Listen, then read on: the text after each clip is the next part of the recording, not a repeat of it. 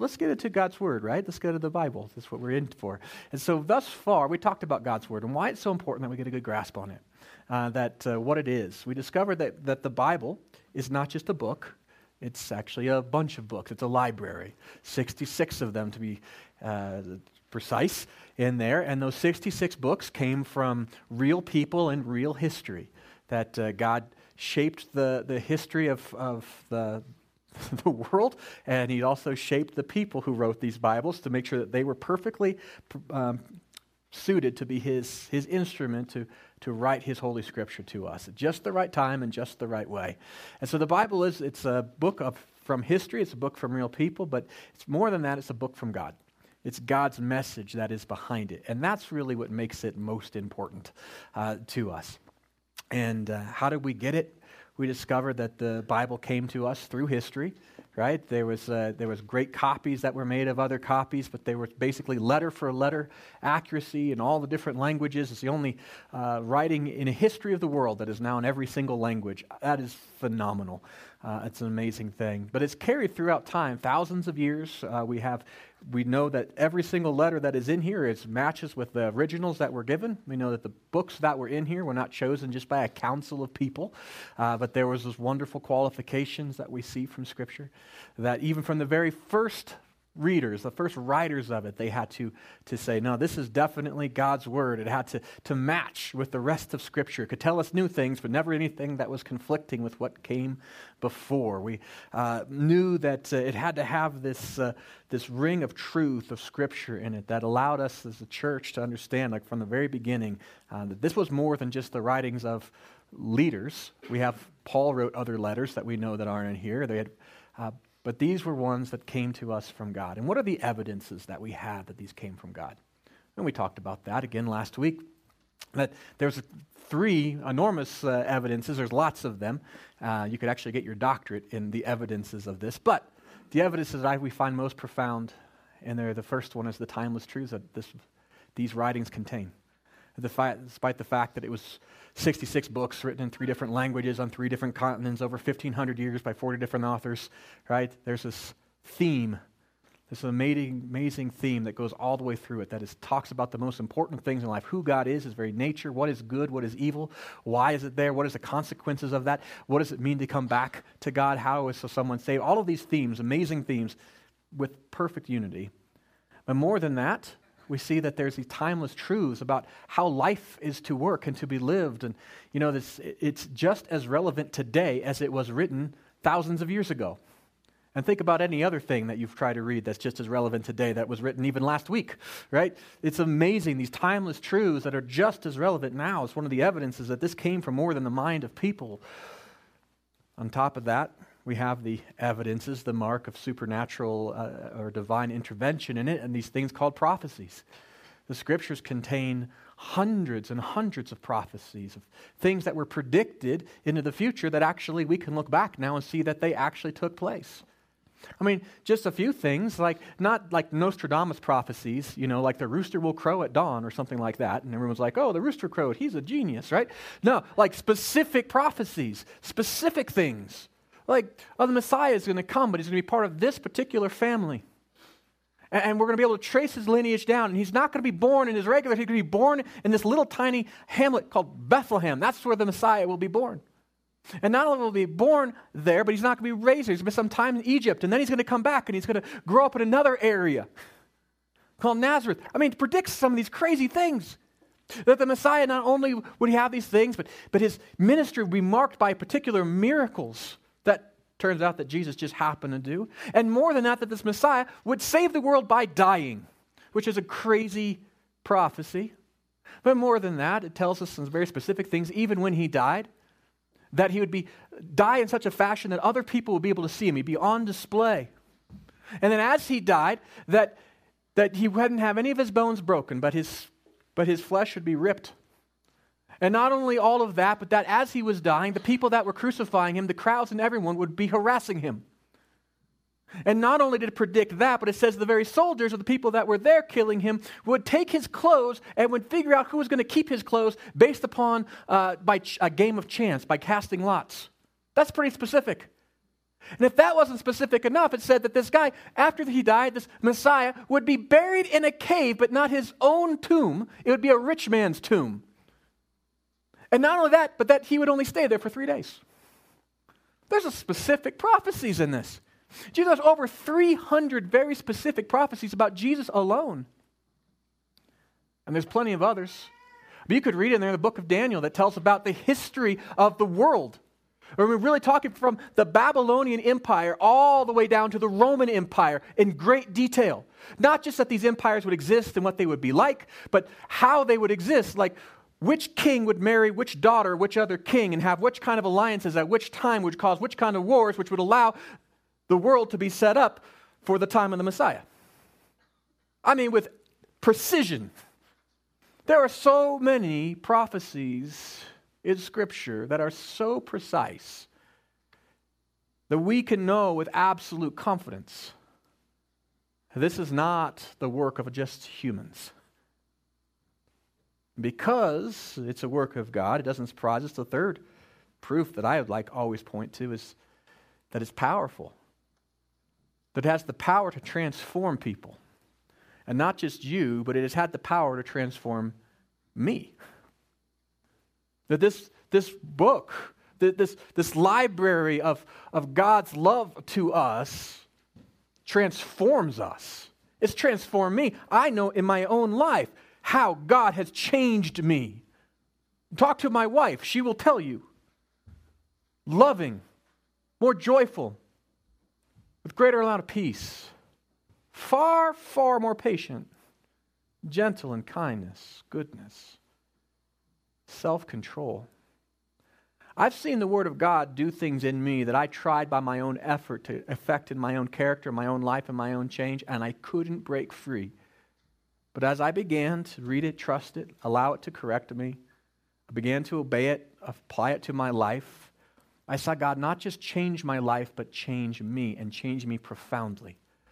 I've seen Him do it for my wife over the last 20-some years that we've been married. She started out awesome. Now she's like phenomenal.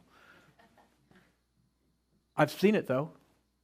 I've seen how the Word of God has gone into her life and taken away anxiety and replaced it with peace. Now I've seen how the Word of God has transformed so many people. No other book does that. The evidence of the divine authorship of this is the very evidence of our lives. And if it is God's Word and it is powerful, then it is our authority. That we don't judge the Word. We don't say, well, God, I don't think that you're right, or I disagree with your morals, or I disagree with how you phrase things.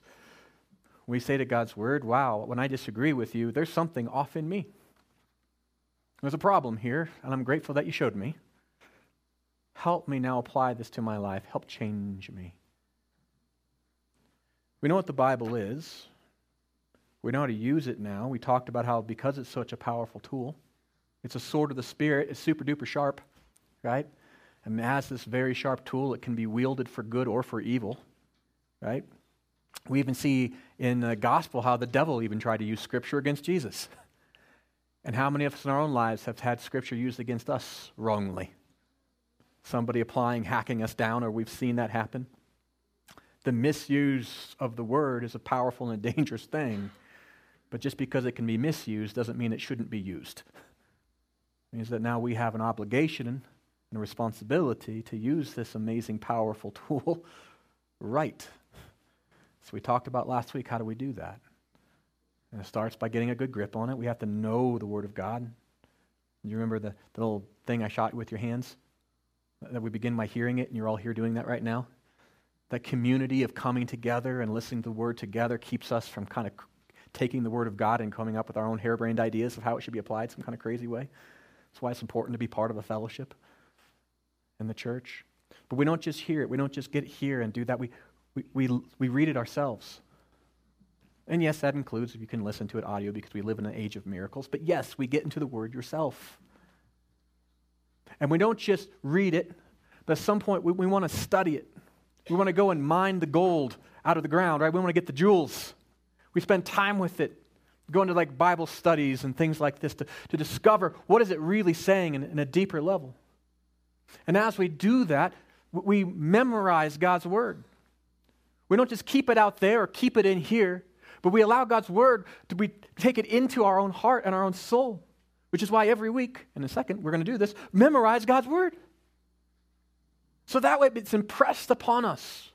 So even if I don't have a paper copy, I have the spiritual copy inside of me that is always at work doing what it's supposed to do. And as we memorize God's word, we also meditate on God's word. We think about what it says and we practice that ancient and beautiful form of Christian meditation, which is just really thinking about the word. We ask ourselves those wonderful questions. What does it say? What did I just read? What does it mean? And how does it apply? And as we do that prayerfully throughout the day, and as we think about, as we've read in the morning, and what we've read, and what does it mean and how does it apply, the Holy Spirit does work alongside us.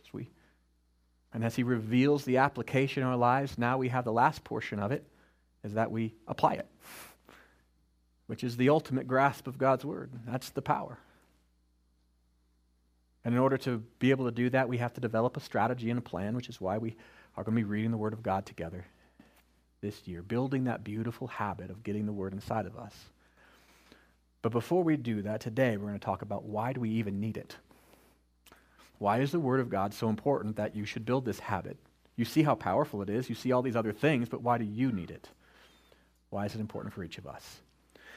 As we begin that, of course, we want to then start with our Bible memory. And this is the last time we'll be doing this fun way of memorizing Scripture this time. Maybe I'll bring it back some other time, but I do know this helps some. And so if you're new with us today, welcome. Glad that you're here. Just bear with us and use your imagination. If you've been here the last couple of weeks, let's test ourselves and see how well God's Word has stuck into our hearts and our lives as we walk around the stage using our great memories. All Scripture is inspired by God and is useful to teach us what is true and make us realize what is wrong in our lives. It corrects us when we are wrong and teaches us to do what is right. 2 Timothy 3:16. Woo! You guys did so good. Give yourself a hand. Yay! Now, you may know this now, but you might forget it later. So walk around the stage in your mind this week, right? Give yourself a chance to go to each of these places. Remember what God's Word says, but then also, what does it mean? And how does it apply? Right? So memorize, meditate, apply. Good stuff. If you don't like use your imagination, on your connection card, there is also just the old traditional way, which we'll go back to next week, which just has the first letters of those things, and we encourage you to spend time with God's Word. Now, since we've read or memorized it, let's go back to that passage. We started the series with the passage of 2 Timothy. Let's go back to it here on this last one. So if you have your Bibles, open it up to 2 Timothy chapter 3. We're going to start in verse 14. If you are using one of our Bibles, it's going to be on page 833. And if you need a Bible, got plenty of it in the back, you can use one. And if you don't have a Bible, we invite you to keep it. That would be our gift to you today. Now, 2 Timothy, of course, was Paul's second letter to Timothy, who was a younger leader in the church. And Paul wrote this near the end of his ministry. He was in prison. He was about ready to die, be executed, and he was going to pass on the mantle of leadership to Timothy, who he spent his life training up. This is a very heartfelt letter. I'm talking about really important things.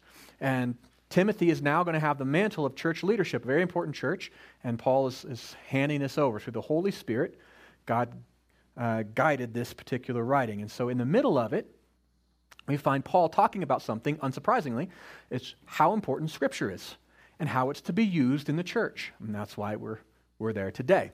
And so in chapter 3, starting in verse 14, it says, "But as for you, continue in what you have learned and have become convinced of, because you know from those whom you've learned it, and how from infancy you have known the Holy Scriptures, which are able to make you wise for salvation through faith in Christ Jesus.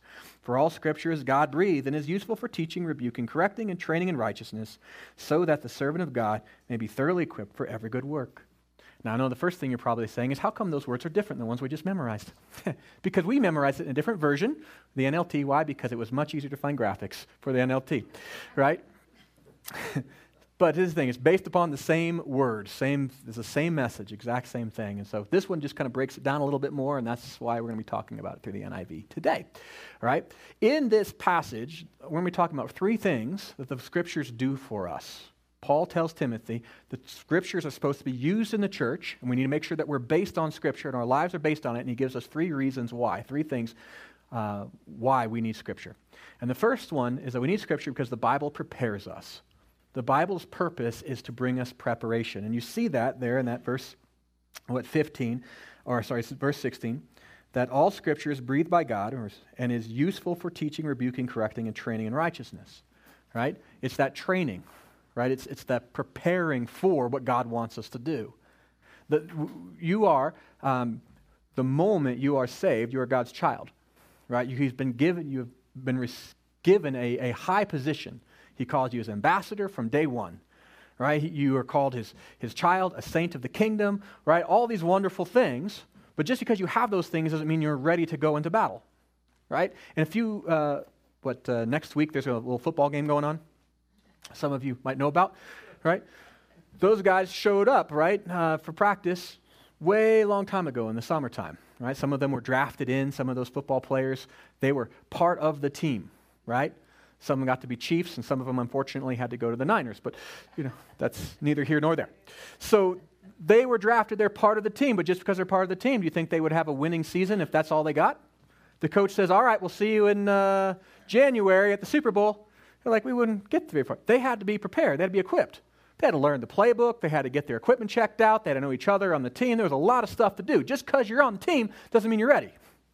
It's the same way for us in Christ. That once we become Christians, you are on God's team. You are in his family. You are loved. You have a place, but you are not just intrinsically ready to go to battle. You're not intrinsically ready to live this life successfully, right? God is preparing us, training us in the right way. That's one of the purposes of Scripture. And so as a Christian, if you come to Christ and you are saved, that's great. That is wonderful. That's fantastic. But you will not be effective. You will find all kinds of problems in your life. You'll feel ill-prepared for what it comes if we do not spend time in the Word. And how does the Bible prepare us? What is it that the Bible does in our lives that prepares us? Well, it tells us in there that it's God-breathed, right? It comes from God. It's got this use. It teaches us, rebukes us, corrects us, and trains us in righteousness. Another way of saying that, it prepares our character. And our character is kind of the inner motivation of who you are, right? It's how we live our lives. And one of the things the Bible does is it prepares our character to handle this world. If you find that you have difficulty being honest, or you have difficulty being pure, or you have difficulty being brave, or you have difficulty being forgiving, these are all issues or something in our character that needs to develop. It doesn't mean God doesn't love you, that you have these difficult things, but it does mean that your character needs to grow. And every one of us has broken character, right? Every one of us has a moral compass that's askew. Every human thinks that they know what's right. And that's why we have all these fights, because we disagree with each other. Most profoundly, we disagree with God, which is why every one of us, when we go to the Word, it's going to offend us. But when it does, it doesn't show there's anything wrong with God. It shows us there's something wrong with us, something profoundly, deeply wrong. And one of the things the Word of God does is it doesn't just tell us what is good, but it begins to prepare our very character. It changes us. It realigns our motives back to God's motives. It allows us to see right for right and wrong for wrong. It's an amazing thing. And so, one of the purposes of Scripture, then, is to correct our character, to make us the type of people who act more and more like the saints that God has called us to. In one place in Scripture, it actually says it helps us to live up to that which we've already attained. Isn't that beautiful? It's a great thing. And so if you're going through the Word and you're not finding your character changing, perhaps you're not applying it in the right way. But as you go through the Word, and as we read the Scripture, our expectation is that God is going to be changing us, deeply, profoundly making us, preparing our character to live the life that God has called us to. And so doing the next thing it prepares not just character, but also our faith. Faith is trusting that which can't be proven, right? And you all exercise an enormous amount of faith by coming here today. Now, there's all kinds of things that you did this morning that you exercise faith, right? You got up and you didn't test to make sure that your clothes, like every single seam on your clothes was holding firm. I mean, you came out here and risked embarrassment, right? What if your clothes just fell apart? And most of you got into cars that you didn't check to make sure that nobody put, water in your engine so the gas would run out halfway through or break.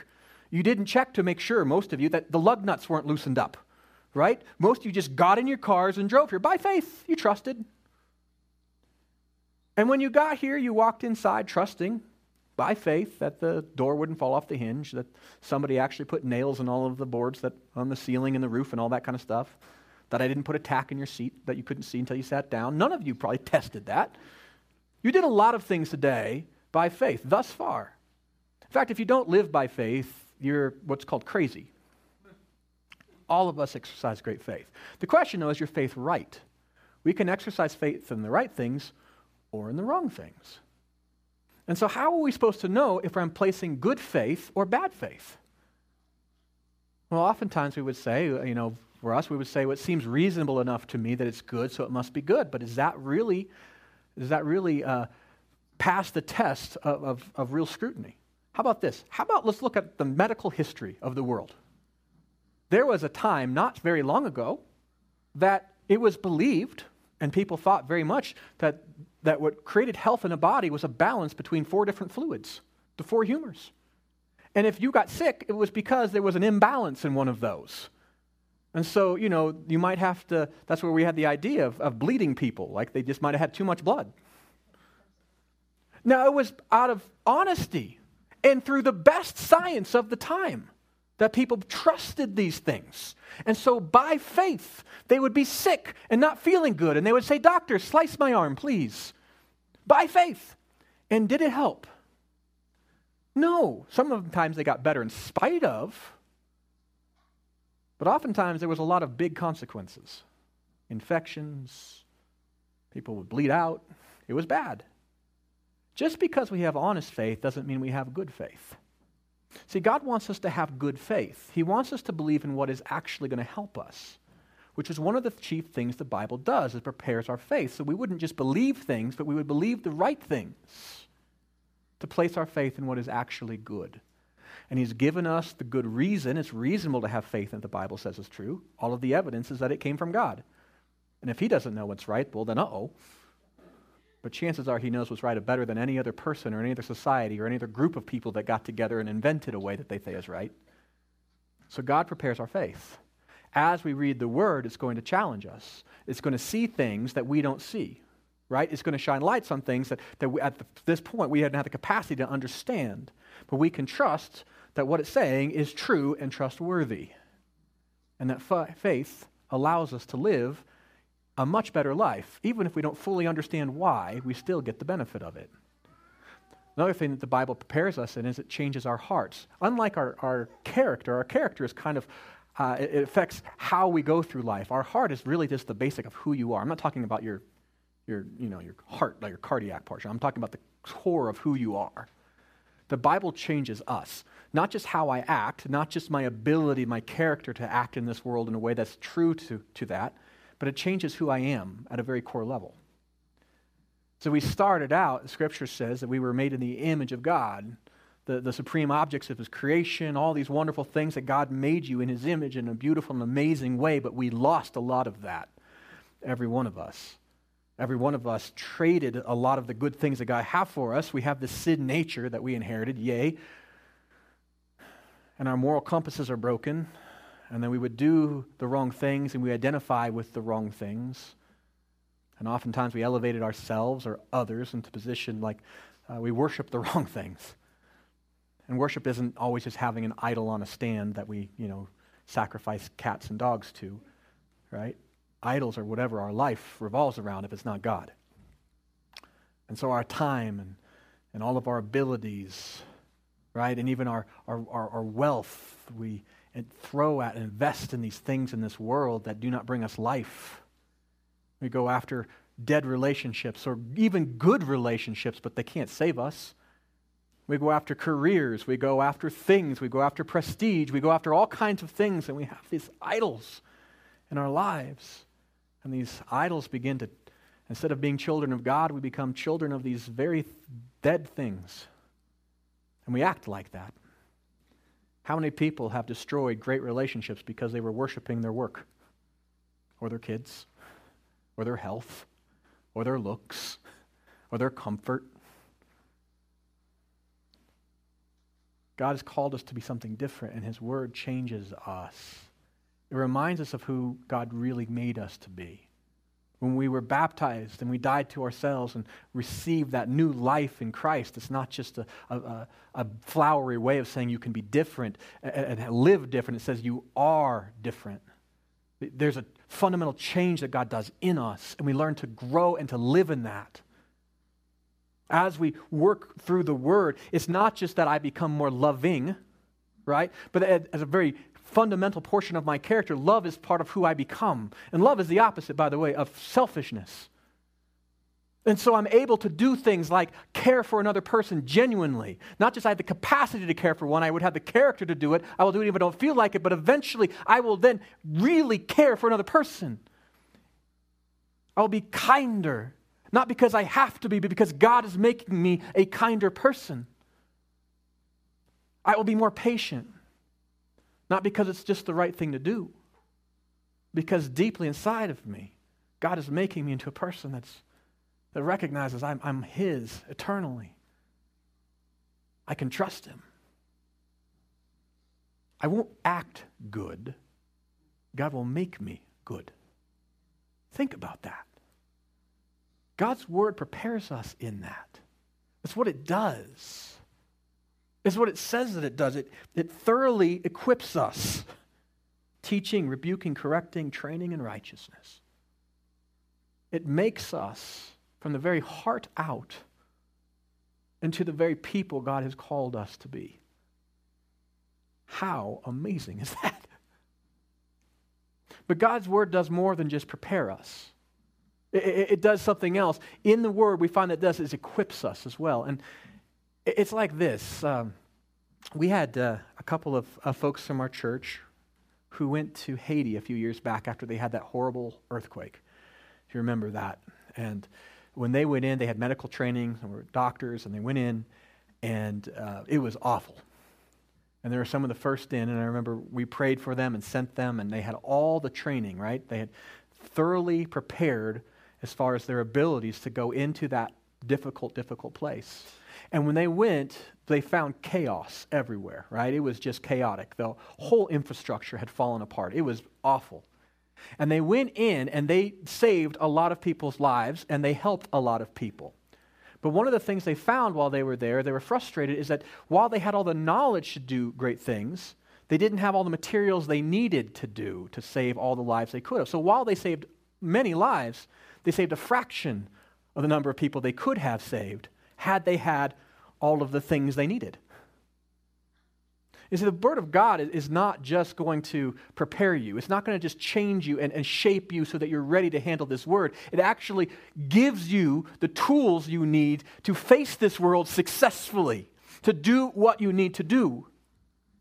And let's start. I mean, does it matter to have first the training more than the equipment? Yes. I mean, if you sent me to Haiti, and even if I had a perfect hospital filled with stuff, more people would have died, right?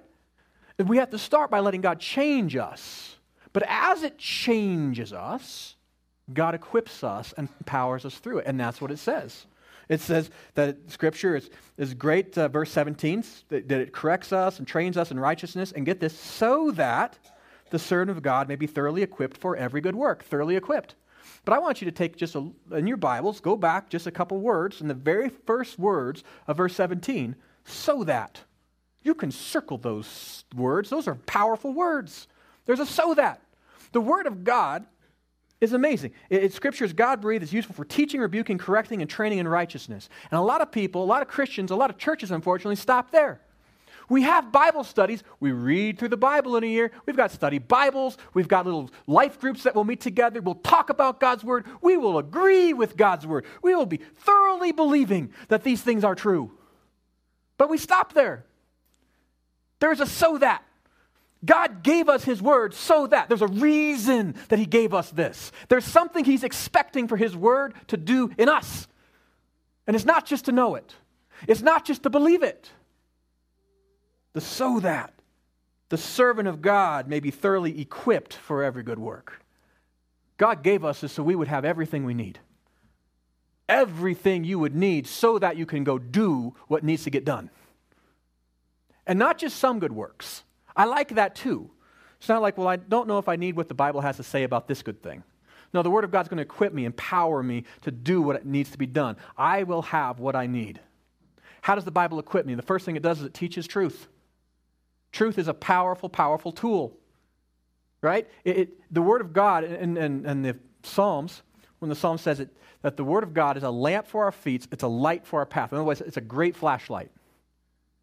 And think about flashlights. Why do you have flashlights? Because truth matters.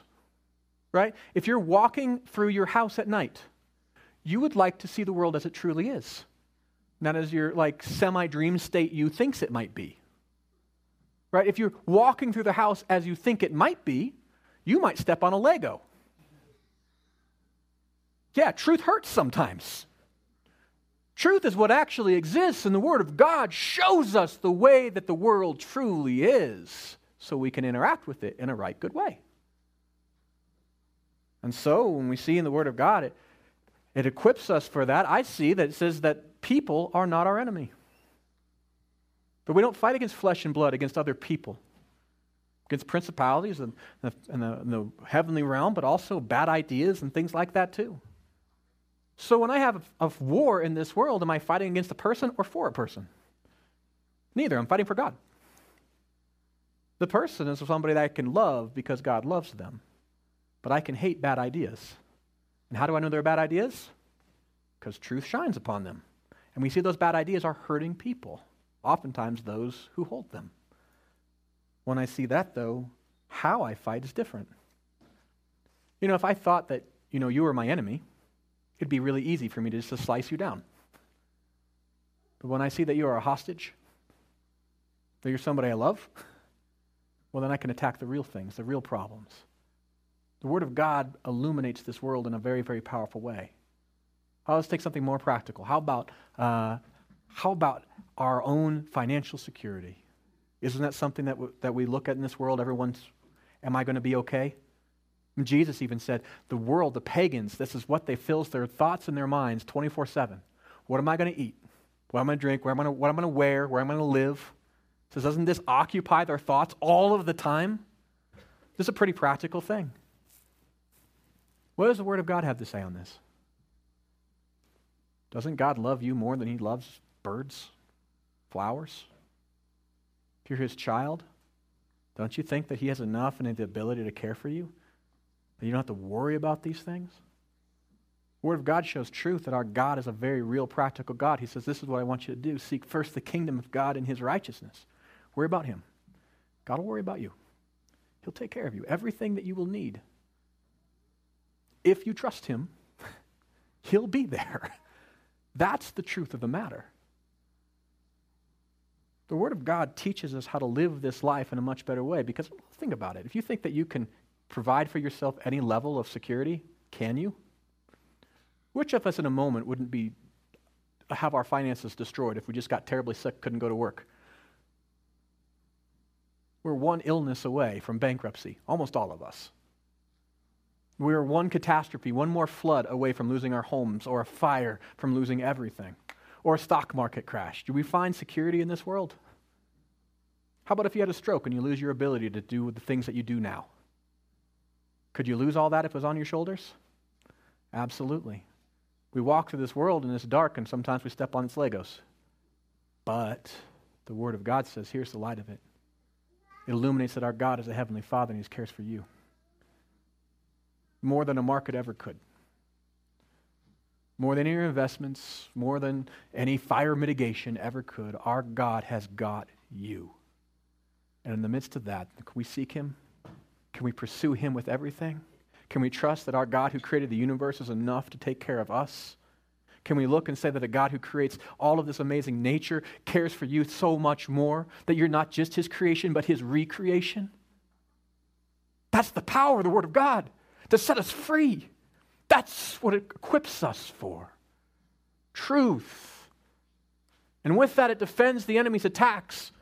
There's an amazing shield called faith, and faith has got to be in the right things, and the Word of God tells us what is true, what we can actually put our faith in. So we are shielded in the right way when the enemy comes with doubt.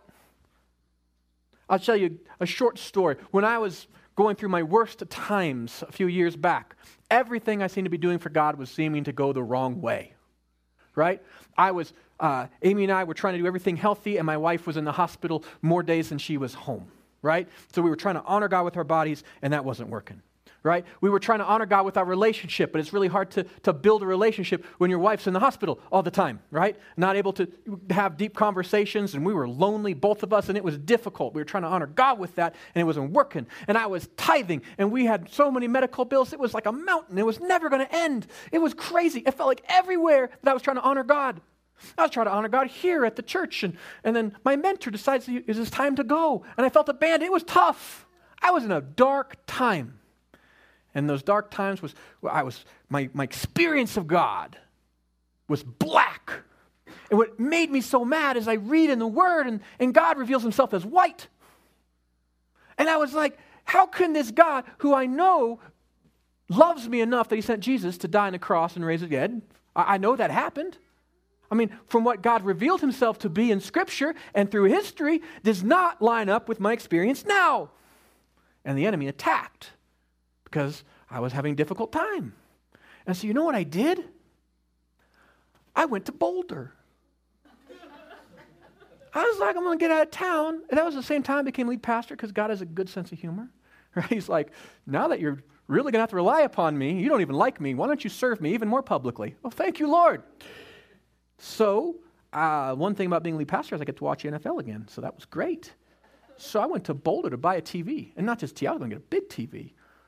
And I wanted to be selfish, right? I wanted to go and to not think about the church or God for a little while. I wanted to think about the NFL. That's what I wanted to do. And so my motive weren't great, but this is how God's Word helped me. As I went down to Boulder, and God met me there in a TV store, because our God is good. And this is how he did it. They have these TVs, and they have these little things in there called pixels. And pixels are like little dots of light. They're little tiny things that light up, right? And so TV nerds are all about pixels. I didn't know this, but they had this little magnifying glass. Like you go to see a jeweler and those little magnifying glass, and you put it right up on the screen, and you could see the pixels. And this TV nerd guy was teaching me about the pixels. And so we'd watch that movie Avatar, and he froze it on this frame, and he was so impressed by this. And he would show me, and like we would look at the areas that it was light, it was white, and it would be like, oh, wow, that's really bright. And there was these 3 colors that were glowing really, really bright. And I'm like, wow, that is bright. And then he showed me the blue ones they put over their skin, and it was like really blue. I'm like, yeah, that's pretty cool. But then the part that was amazing is he put it over the black part, and it was so black, so black. Those pixels just looked like just the darkest, inky blackness. And apparently that's impressive for a TV guy. So I bought that TV. But the thing is that God met me right there. The Word of God that I knew, that I clung to just with the edge of my fingers, I was just clinging to God. Saying, God, I don't know if I can trust you, because who I experienced you right now is so different than how you revealed yourself. And right at that moment, as I was looking at that pixel, he said, Aaron, that is your life. You're the black pixel right now. Your life is black. He wasn't invalidating my pain. My world was pretty black. But the Word of God, the Scripture, was the whole screen. It wasn't just my experience, his experience of people throughout time as God has revealed himself. The amazing thing was that my pixel was going to change. It's not going to stay black forever. It's a motion picture. It's not a painting. How silly it was for me to try to paint God to say, because my pixel is black, the whole screen is black. And that's what I was doing. In that moment, God's Word came to me, and the rest reminded me of the very truth of the matter, that Jesus said that God so loved the world, included me, that he gave himself, his only Son. All I had to do was believe in him, and I wouldn't perish. I'd have eternal life. God's Word reminded me that Jesus said, I send you out into this world for my purpose is to build my kingdom. And guess what? Surely I am with you always, even to the end of the age. God's Word reminded me of the promise of the Holy Spirit. It says, I am with you always. I will never leave you nor forsake you. God's Word reminded me of that. And at the moment that I felt vulnerable, God's word was a shield and a defense around me. And in a little tiny TV store in Boulder, God showed up and set me free. He gave me what I needed. I was thoroughly equipped for good work. And so I left the store with a new TV and a renewed faith.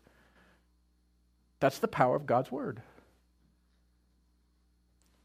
We need to make sure that we don't go into this world alone. It's not your own thinking. It's not your own faith. It's not your own power that's going to be able to transform this world. You need the tools of Scripture, which is why we need to hear it and read it and study it and memorize it and meditate on it and apply it into our lives. And it doesn't just slice against the enemy. God's word is a double-edged sword. It does is that it cuts the other way too. It sets us free from our own bad thinking. It sets us free from the very things that hold us into bondage. God's word is a powerful thing, and it is the tool that empowers that change. You know, when I was young and I was married and I got stuck on seeing some impure things online, and I got stuck in that, what set me free wasn't me feeling guilty about it. I felt guilty about it on day one. First time I saw something, I felt guilty about it. I wanted to stop, but I couldn't. What set me free was God's word. It was as I began to see that his call for me was purity. That it wasn't a call to something that was bad, but a dying to myself was exactly a reasonable act of worship. That his call to me gave me great instructions about how I needed to accept accountability, that I'd be open to that, how I needed to bring to God my failings and to say to God, you know what, I need your help. It allowed me to be able to go and receive mercy when I needed it most and grace as I needed it through the process of God restored purity to myself. It was God's word was the equipment that God used to set me free.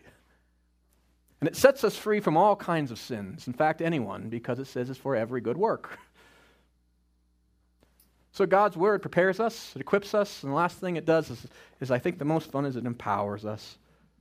It doesn't just send us out there to say, here's the equipment, here's the training, good luck. Let's not forget that this is the word of the Almighty God. This is a supernatural book. It's a living document. It changes us. It is sharper than two-edged sword. It says it does surgery in us. It guides and directs us, but it also empowers our very living. That's the part to do every good work. That's the purpose. The word of God is supposed to work in you and work through you. And the work that it does will be known as good. Do you want good works to come in your life and through your life? Every good one. God has empowered it right in this. The Bible, how does it keep us good? It keeps us with God for starters. I'll tell you, I have never made great decisions when I've been rebellious against God, when I try to do bad things. Right? When I want to do things my way, I'm like, Lord, I know you tell me to act this way, but I don't want to. I've never made a good decision doing that. Or I've really never made a good decision like, God, I bet you have something to say on this, but I don't really want to hear it because I'm afraid it's not going to tell me what I want to hear, which is more likely. And so I'll just play the ostrich and put my head in the sand. Do you know how many ostriches get eaten by wolves or where they put their head in the sand? That's not a good strategy.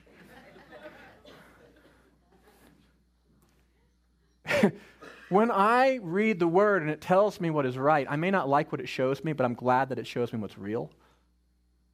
And then it shows me how I can have a relationship with God. Even at times where I feel so distant or he feels so quiet, it shows me how to stay with him. Because that's where the power is. It also helps me hear God.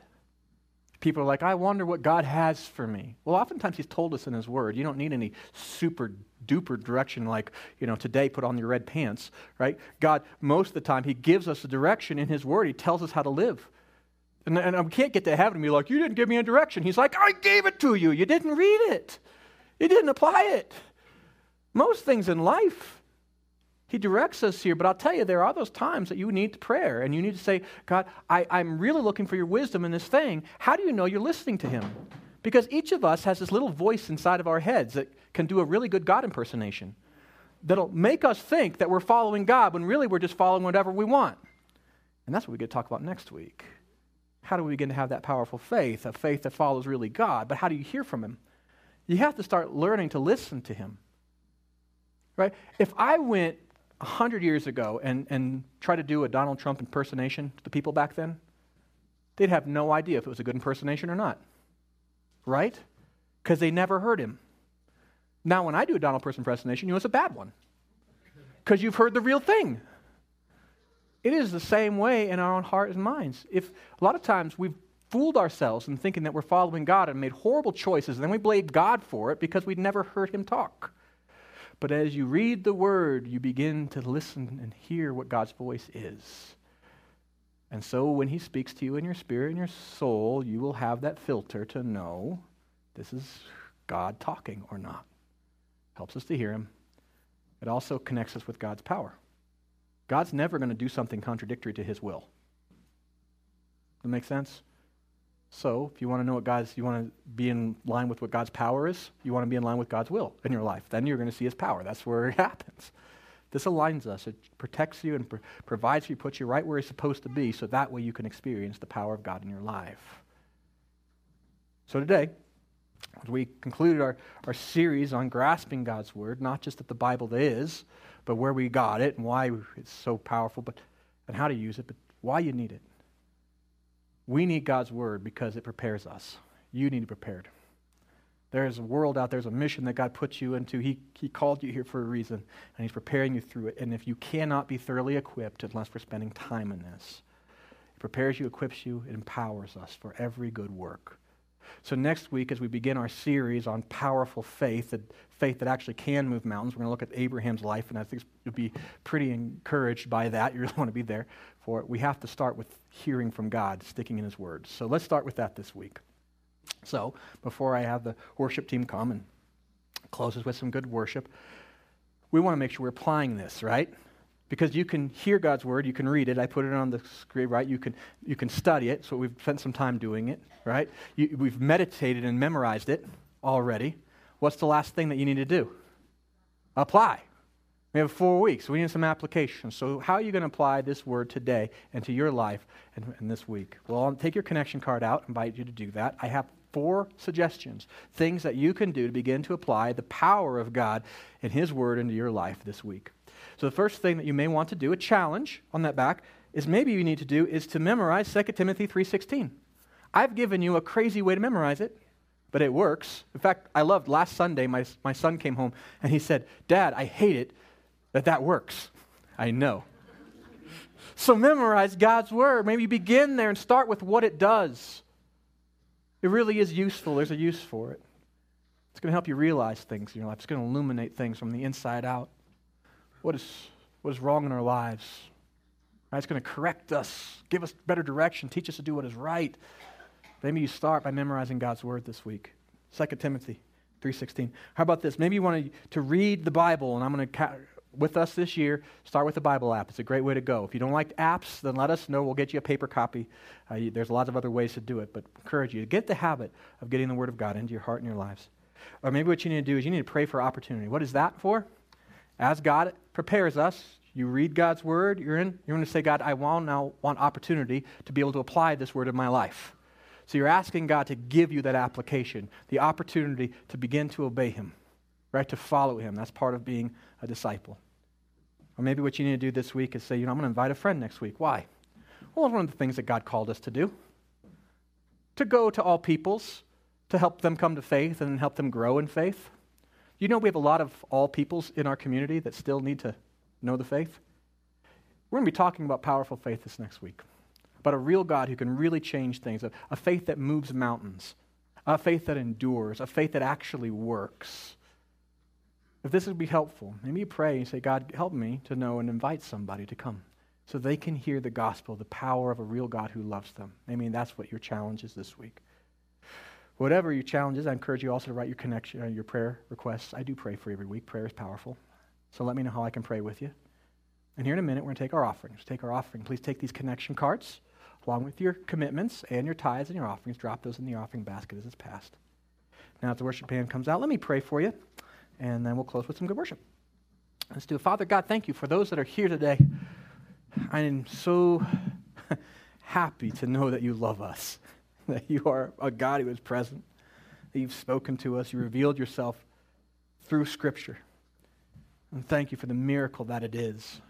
Help us to revere it in a right way and to apply it into our lives. And this year, Lord, as we set about this endeavor to go through your word, may it not be a burden. But Father, I pray that we would meet you in the word this year. That your scripture would do exactly as it's claimed to do. That it would thoroughly equip us, prepare us, train us. Lord, that we would help us to realize what's going wrong in our lives, that it would correct us in what we're doing wrong, but it would teach us in a real profound way to do what is right. Well, I pray for that blessing over each of these that are here, that you would do your work in them and through them, through your word. Father, we pray too for the commitments that we made today, not as a legalistic act of something we have to do, but Father, I pray that as an expression of our faith and worship to you, that you would help us to meet you this week, to experience who you are, Father, and to see your power in our lives. Would you please bless us with that? Father, we pray too for the tithes and offerings that we give to you. Another expression of our worship and faith in you. Would you please take these gifts, use them as a portion of your power to build your kingdom here in Estes Park so that others can come to know you, who you truly are. And we lift all this to you in the wonderful name of our Savior Jesus. Amen.